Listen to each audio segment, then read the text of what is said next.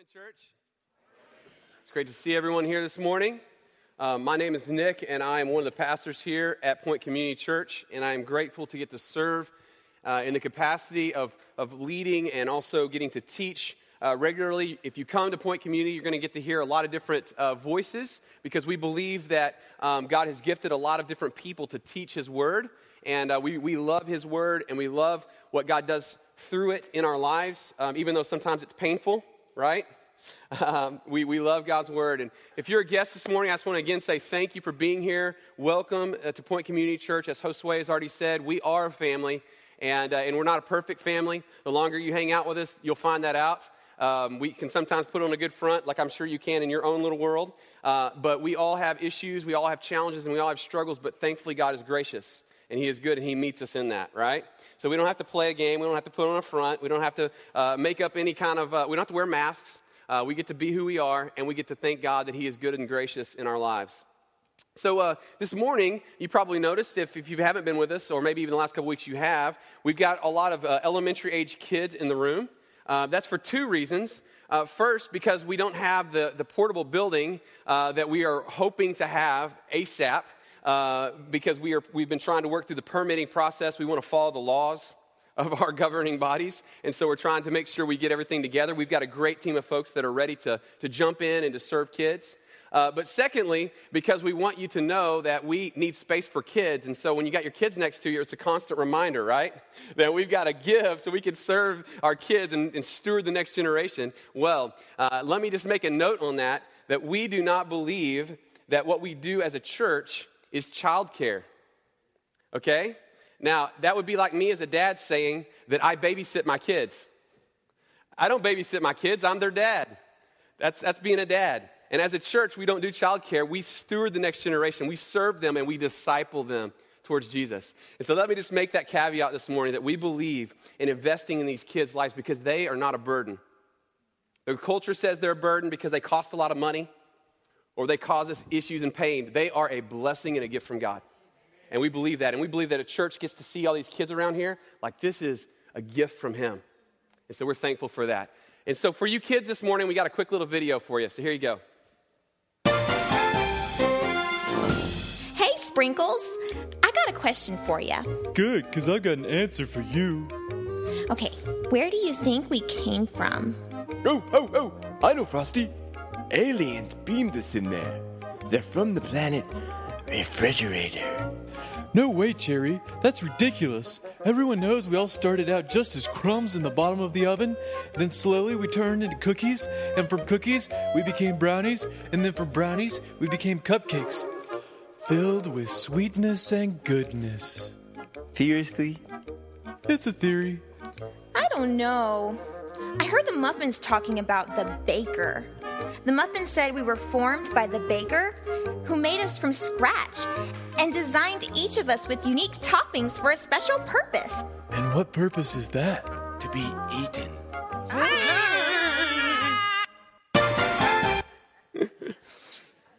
All right, kids, are you with me? Here's the truth. You're not here by accident, kids, and adults, you aren't either. God created you, and He has a plan, and it's not to eat you, okay? It's not to eat you. It's He loves you, and He has a plan and a purpose to use your life, as Josue said earlier in the welcome, to point others to life in Him. He wants to know you, and He wants you to know Him, and He wants to have a relationship with you. And that's an awesome thought, isn't it? That the God who breathed this world into existence, that spoke it into existence, He wants to have a personal relationship with every one of us in this room. Well, today I want to draw your attention to something before we dive into the message, and that is if you've got a worship guide, looks like this, I want you to pull that out. If you did not get a worship guide, we have some ushers around the room who can get you one. You just lift your hand real quick. Anybody need a worship guide that didn't get one? Okay. There's a few here. I think if you'll just hold your hand up until they get it to you, they'll bring that to you. Thank you, ushers, for doing that. We've got a great team of ushers who serve so well. But as you open that guide up, there are a couple of things that I want to make sure you see. On the left side of the page, it looks like this. I have the one from last week, actually, with 18 blanks on it. We have a side where you can take notes. And we want to make sure that you guys can take notes from the sermon because I've learned that even if you throw this in the trash when we're done, writing it down helps you to remember what you heard, right? And you can write your own notes of what God's saying to you specifically as you hear the message. And hopefully God is speaking to every one of us. And what's neat is that God will take a message that's intended for all of us and he will make it specific to each one of us. And it's really powerful. So write the notes. But on the right side, you'll notice it says take out, which simply means that we want you to take this home and do something with it. We believe that if you will spend personal time, private time in the Word of God, it will change your life. It's kind of like being a boulder that gets put into a river, and over time, the river washes over the boulder, and if you've ever gone down to a stream, you find these really smooth stones down in the river, you know what I'm talking about? When you get consistent in reading God's Word over your life, it knocks the rough edges off. And as the seasons go by, you begin to see God will shape you with His Word. It washes over us. And so I encourage you to read God's Word. And if you need a place to start, you don't have to use this plan, but we try to put some passages that relate to the message that we taught that week. And then we always try to put a verse to remember, because if you're like me, if I don't have a plan, I don't memorize Scripture. But the Bible says it's important to put that word in so I have a filter to weed out the things that are not true that I'm being taught. And we're going to talk about that more in a minute today. So putting a word in our life. And then there's some discussion questions. And those discussion questions, you can completely, totally do these on your own and fill them out. But what I would encourage you to do is to find a life group. And if you don't know what life group to get connected to, at the connection point at the back of the room, there's some guides that are back there. There's an explanation of 14 different groups that you could connect with one of those on a weeknight or even on Sunday afternoons and get into a community with a group of people and walk through those questions together, pray for each other, encourage each other, challenge each other, hold each other accountable, okay? We need that. I need that. Spiritual growth, you're going to hear us say this a lot, so like it's a broken record. Spiritual growth and maturity is not something you can do in isolation. It's a community project, okay? And so you get into one of those groups, find a group. If you need help, let me know after the service or one of our pastors or elders. We'd love to point you to a group you can get connected to. And then you'll notice they're taking the next step. We don't want to just be hearers of the word. We want to be doers. We want to actually put this stuff into practice. All right. So we're in our week 2 of Gospel DNA, and I got to ask you a really serious spiritual question. Do we have any mechanics in the house? Any mechanics? Okay. When I was growing up, my dad, he told me he was a mechanic at one point, and I obviously know that because he's very skilled at working on vehicles, working on cars and trucks. And in fact, when he was going through college, he worked 3 different jobs. One of those jobs was that he was a diesel mechanic, and he would work on engines. But he taught me some different things about that. The problem is that most of what I saw him do, I never got to get my hands on personally. So he did it, but he didn't really teach me to do it. So when I try my hand at mechanic stuff, my wife usually says, "Oh, don't do that. Don't touch that." Because she knows it's going to take 40 times as long to get the project done, and I'll probably mess up something else in the process. So I'm just going to admit that I've got some work to do. But I do know something very important about vehicles, cars, and working on them. Imagine with me for a second that you're driving down I-35 over here, and as you're driving down the road, your car breaks down. Actually, let's just say it's my car, it's my truck. I have a white Dodge truck, and I'm driving down the road, and it breaks down, and I have to pull over to the side of the road because you guys know how crazy that road is and how stuffed up it is. And so I pull over to the side of the road, and I call a tow truck, and I say, "Tow truck, driver, whatever your name is, I need you to come and to tow me." So he gets there, and he hooks up my truck to his tow truck, and I say, "I'm not completely sure where the closest car wash is, but can you please take my truck over to the closest car wash, the best car wash you know?" And so he tows me over to the car wash, and I get to the car wash, and I have him pull me into the little section there where they wash the cars, and say, "I'm good, man. You can drop me off here." And then I proceed to give my truck the best car wash it has ever gotten. And I wash that thing up and down. I do the tires. I pay for the deluxe car wash, which I never do. And I do that, but I go ahead and do that. And this thing, when I'm done, it looks incredible. It is clean. It is shiny. The wheels look great. Everything about it. Some of you men in here, you know what that looks like. You guys do that to your vehicles regularly. And I finish that, and then I jump back in my truck, and I put my key in the ignition, and I try to turn it on and take off. What's going to happen? Nothing's going to happen, is it? You see, It doesn't take a mechanic to understand that the problem is not how the car looks. It's not the truck. I hope you know that, right? Hope we got that much. You see, no matter what I do to the outside of the truck, the problem's under the hood. And here's the reality. People treat church like a car wash. So much of the time, we treat church as something that we go to try to wash off the outside, to get it cleaned up so that we look better, so that we feel better, so that what?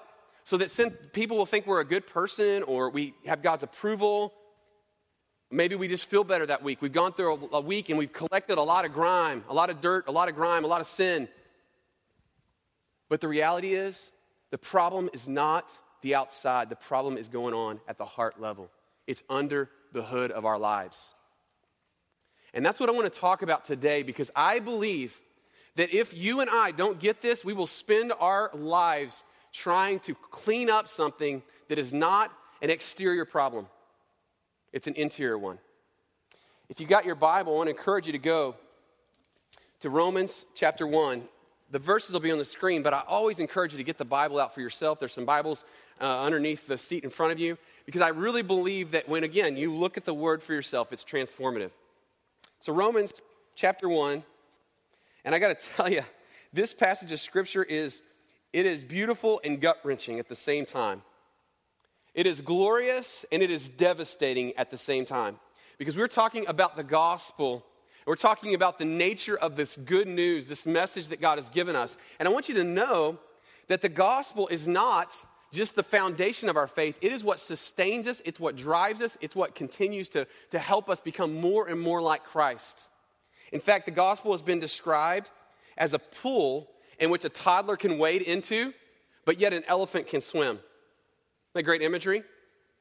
The gospel is simple enough that I can tell my little children about it, and I can explain to them what Christ has done for them, and yet it's so profound that men will give their lives to studying it and never fully be able to figure it out completely. The depths of the gospel. Isn't that an awesome thought? See, the gospel is not just the ABCs to Christianity like we talked about last week. It's the A to Z. It's everything that we need to live the way that God intended us to live. So this morning, I want us to look at Romans chapter 1, and I want us to think about this beautiful gospel and what it does. Verse 16 says this in chapter 1 of Romans. For I am not ashamed of the gospel. I am not ashamed. This is Paul writing to the church at Rome. He says, I'm not ashamed of the gospel. Why would he even say that? Why would he even have to say that? Because can I be real honest with you? Maybe you don't fully understand this, but the gospel message, it's actually foolish to human beings. It says in the scripture, it's foolish to those who are perishing. The message is kind of silly, that some man who was raised in a carpenter's home, that he lives and that he dies on a terrible cross, a cruel cross at the hands of Romans and Jewish leaders, and that he goes into a grave and that he comes out of that grave and appears to others, and that now if we put our trust in him, we can be forgiven and set free and made right for not only here and now, but for eternity. Like, that's kind of silly. Now, if you've been in church all your life, you may be like, no, that's not silly. That's our message. That's our hope, right? But think about it. For people who've never heard that message before, and you tell them you got to believe in some man who came and died on a cross, it's foolishness. But to those who are being saved, it's the power of life for all who believe, right?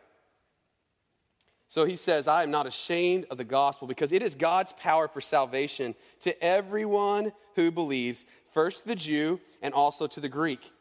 For in it, God's righteousness is revealed from faith to faith. Just as it is written, the righteous will live by faith. Everybody say the word faith. God has said to us that all we can do in the process of being saved is receive his gift by faith. And that our righteousness, our right standing before God, our holiness is not attached to our performance, it's attached to Christ's performance.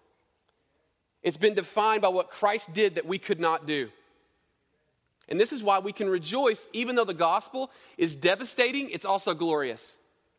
Because in the moment when we understand the gospel, we realize that we are more deeply entrenched in sin. We are the biggest failures ever.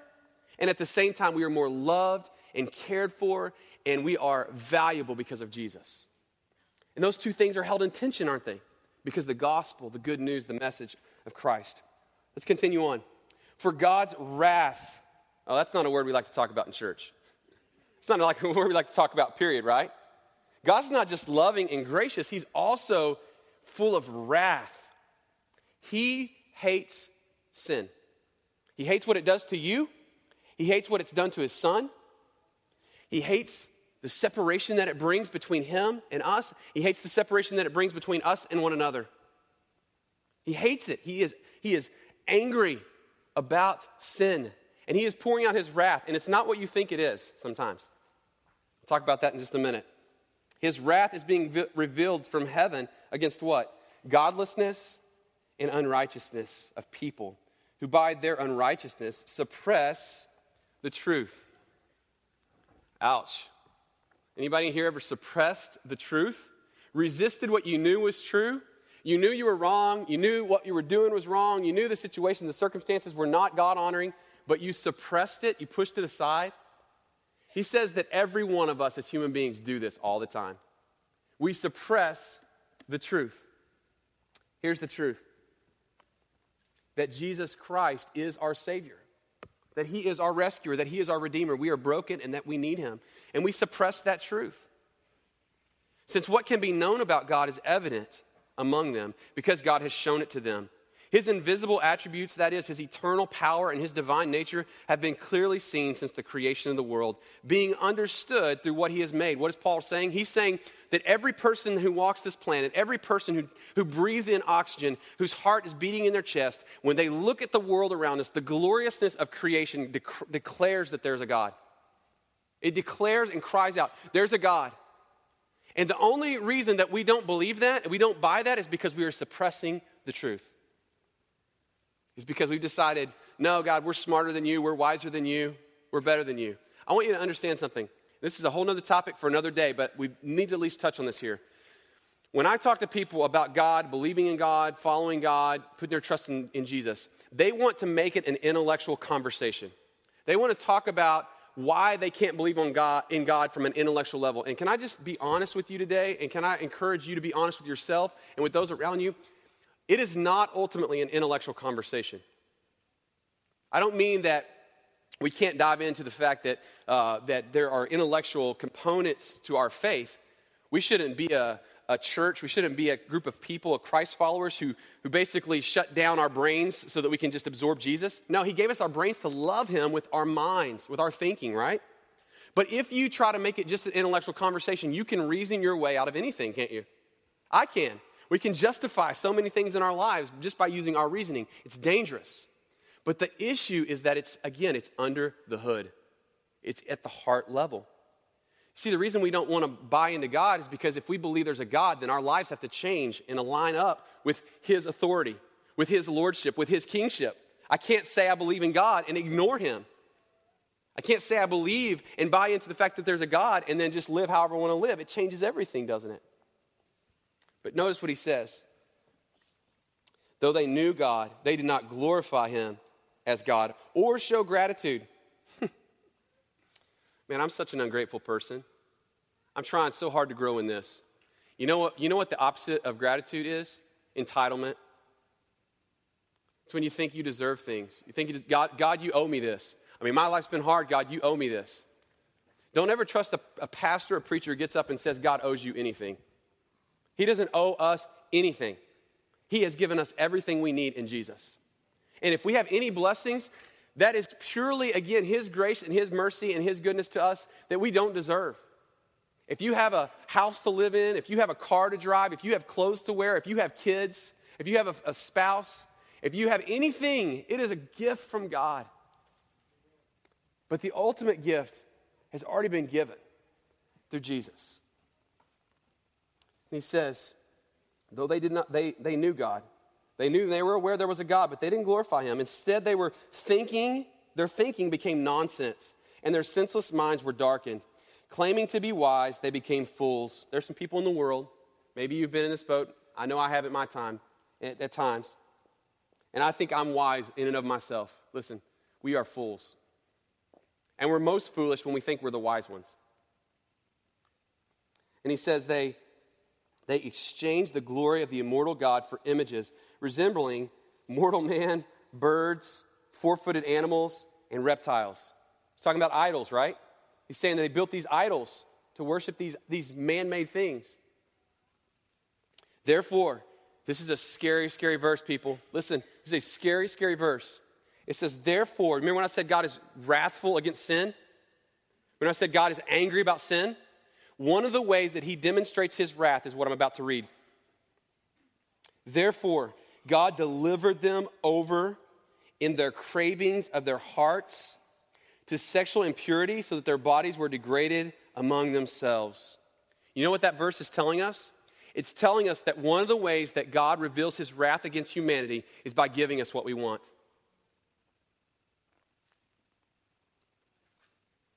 Let that settle in for a second. We go to God and we say, God, we want this, we want this, we want this, we want this. God, would you fix this? Would you do this? Would you give me some more money? Would you do this? Would you do that? And listen, God is a good heavenly Father who wants to give his children good gifts. Don't think that God is not good, that he's not merciful and gracious. But you know what? If he gave us everything we wanted, we would destroy ourselves in a heartbeat. Because what we want is not what we need.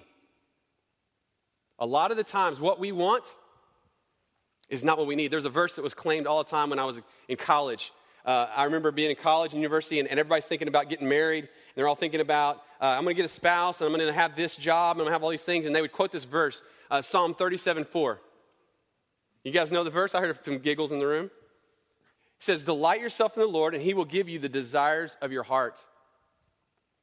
I can say this because it used to be right there next to my speedometer in my car. And as I was thinking about my soon-to-be wife, Jada, I was like, delight myself in God, and he will give me Jada.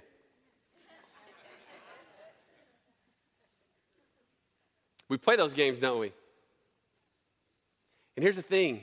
When you and I delight ourselves in God, we understand he is what we need. He is what we want. And everything else is just icing on the cake. So claiming to be wise, they became fools. God, he turns them over to their desires. They degrade themselves because they get what they want. But I want you to catch this last verse, and here's where we're going to camp out for the remainder of our time. It says this in verse 25. They exchanged the truth of God for a lie. They exchanged the truth of God for a lie, and they worshiped and served something created instead of the Creator, who is praised forever. Amen. Here's what we're going to talk about for the next 15, 20 minutes. There is a lie that I tell myself all the time. And the truth is, every one of you in this room, you tell it to yourself as well. And the lie is this, the big lie that's underlying all of our lives is that life is found in something other than Jesus. That life is found in something other than Jesus. In this passage, Paul is revealing that all of us are idol worshipers. In fact, Martin Luther, he says at one point in his ministry, he said that our hearts are idol factories. Isn't that great imagery? That literally our hearts pump out idols every day. We manufacture idols every day. And whatever you choose to worship will control your life. Whatever you choose to put on the throne of your heart will control and drive your life. It will motivate you. It will move you. And it will ultimately kill you and devastate you if it's something other than Christ. You see, in this passage, we're reminded that idolatry is rooted in exchanging the truth for a lie. Exchanging the truth of God and what he has done and who he is, what he is about, what we were made for, we exchange that truth for a lie. And that lie is simply, again, that there is something better than Jesus. Now, just to make sure that we're talking the same language here, I want to make sure that you guys know, what do we mean by life? Where do we find life? Really two things, two kind of umbrella overarching ideas. The first one is this. we are all looking for significance. We are all looking for significance. Would you agree with that? We all want to be valued. We want our opinions to matter. We want our lives to matter. Is that wrong? No. I'm not saying it's wrong at all. In fact, I believe that is a God-given desire for us to live significant lives. I mean, truthfully, if you don't have significance, like just you want life to be over. It's done. I'm not significant. Doesn't matter. Does anybody care about me? Does anybody know me? Does anybody love me? But significance is something that we long for. It's something that we value. It's something that we find our worth in. It's something that we find our identity in. It's something that we pursue recognition in. And for all of us in this room, that can be different things. It could be work. It could be parenting. It could be all these different roles that we play in life. And we can find our significance in those things. But the other thing is not just significance, but satisfaction. What do we find our satisfaction in? Where do we get our pleasure? Where do we get our happiness? Because everybody's on a pursuit of happiness, right? In fact, our country, we know it's in our preamble, our Constitution, that everyone has the right to pursue happiness. The question is what are we pursuing happiness in? Pursue happiness. How about peace? Anybody in here just want peace? Anybody just long for peace? I mean, we live in a chaotic world that is messed up by sin.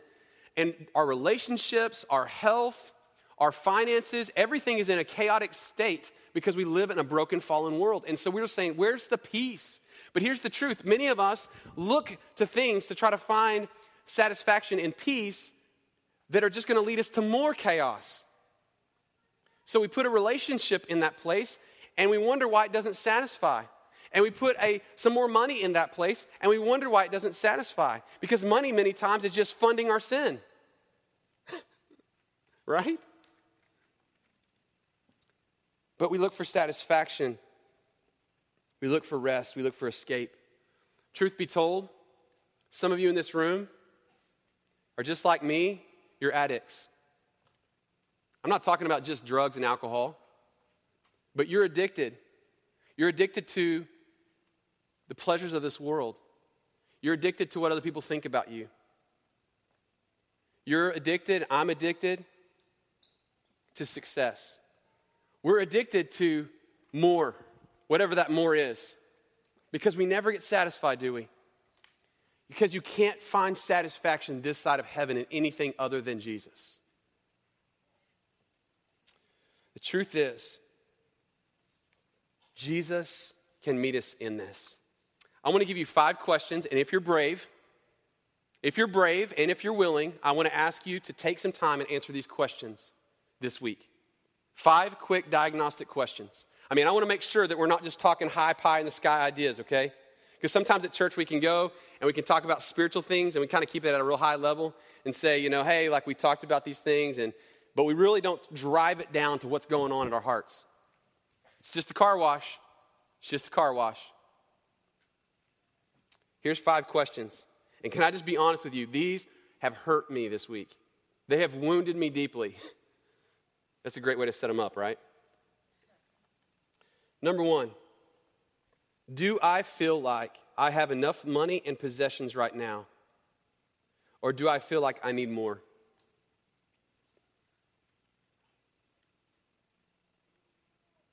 Do I feel like I have enough money and possessions right now, or do I feel like I need more? What a mirage, huh? What a mirage. Number 2, do I feel like I have control in my life, or do I feel like my life requires more? Some of us, money's not an issue for us. We just want to control everything. We just want to make sure that we're the ones behind the steering wheel. As long as we can keep things under our control with our hands on the wheel, that's how we know things are going to be okay. Number 3, is there a relationship I feel I must have for my life to be truly worthwhile? It was Valentine's this week. You men, you hit a home run, right? Every one of the men in the room? Yeah? This isn't sounding so good.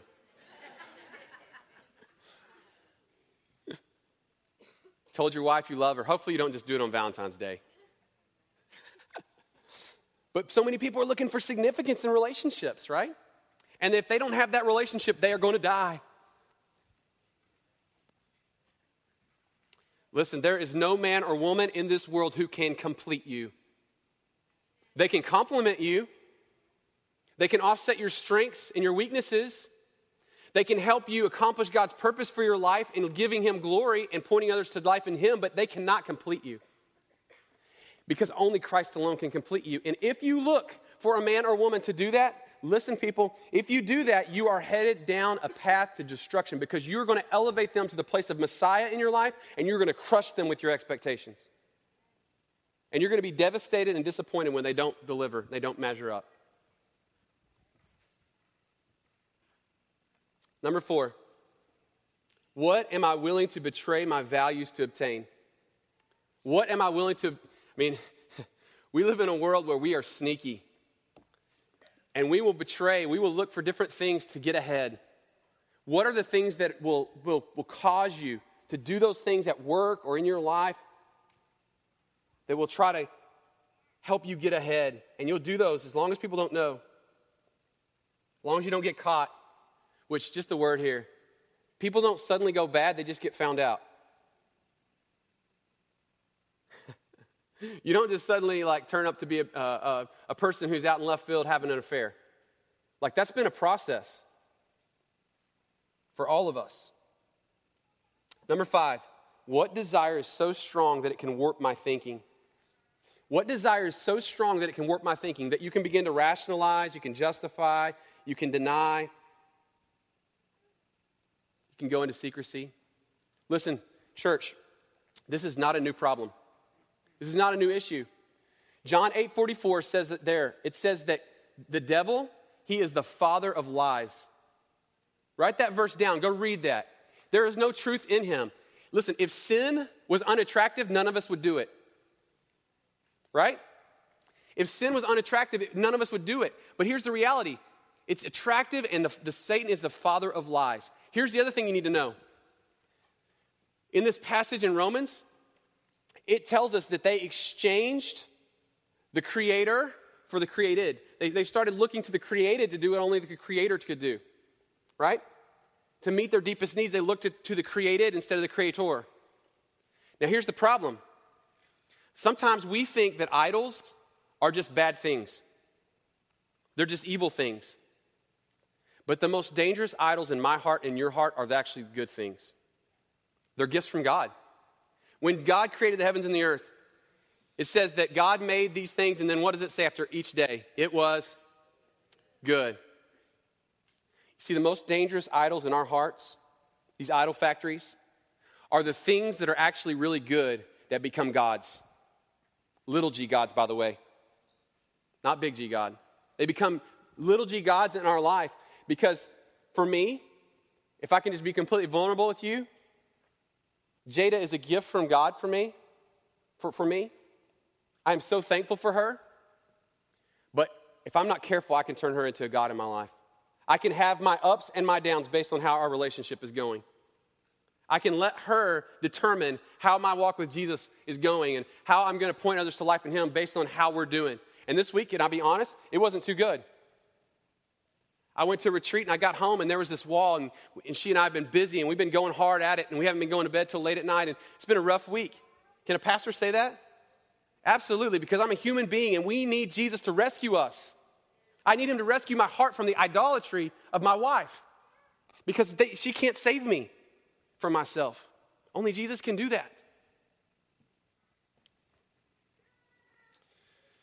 1 John 5:21 says this. John is speaking to the church in his final letter before Revelation. And he says, little children, guard your hearts from idolatry. Guard yourselves from idols. Now, the truth of the matter is this morning, if we stop there, if we just stop the train right there, we could all walk out of here feeling really guilty. Because every single one of us, if we're honest, we answer those 5 questions, there are idols in our hearts, aren't there? There's things that we have worshiped, we have substituted for Jesus. to give us life, to give us significance and satisfaction. But praise God, that's not where the gospel ends. The gospel tells us how jacked up we are, but then it tells us how loved and forgiven we are if we will receive it. So let me tell you, this is the trick. And it's not just a tip and trick that I came up with or I dreamed up or just kind of through reading the Bible. This is what God's word says, the truth says. It says that the only way out of idolatry is worship. Verse 25, did you catch it when we were reading through that? Verse 25, it says, they exchanged the truth of God for a lie, and they worshiped and served something created instead of the Creator, who is what? Praised. Giving us a little bit of a nugget there. It's not till chapter 3 in Romans that we get the full expression of this next beautiful reality of the gospel. But he says that the answer to our heart's issues, the answer to the poison that is beating through our veins in our humanity and our flesh is worship to God. Because you can't just turn away from those things. You got to turn to something because you are a worshiper. To say it another way, we know there's an illustration that was helpful for me. It's like our lives are a water hose, and they're always turned on and flowing with worship. Worship's always coming out of the water hose. And the question is where are we going to direct that hose? Are you going to pour the life of worship into something that's not going to satisfy, something that's temporary, something that's going to be gone? Or are you going to pour that water hose, you're going to point that to Christ and worship him the way you were intended to? I hope that visual helps you this morning, because the truth is every one of us in this room, our lives are living billboards. Our lives are living billboards. They're declaring to everyone what we worship. Where we spend our time, where we spend our money, what turns our affections, what strips away our affection for God, those are idols to us. And we're telling the whole world this is what we're about. And I am a man who is broken this morning before you. I just get to be up here and tell you. I get to confess my sin. This is great. This is my group therapy session, right? I get to be the one who stands up here and just says to you, I am broken, you are broken, we are all broken, and we need Jesus. He's the only one who can heal our hearts and the mess that we've gotten ourselves into. But praise God that he is a God who gets in our mess with us. Praise God that he is one who doesn't stand far away. He doesn't reject us and resist us forever because of Jesus, not because of your performance. Church, how long are we going to get sold this bill of goods from the evil one that something else can satisfy? How long are we going to continue to buy this joke that somehow a job or a relationship or a possession is going to satisfy? Kids, how long are we going to let this evil one lie to us and deceive us?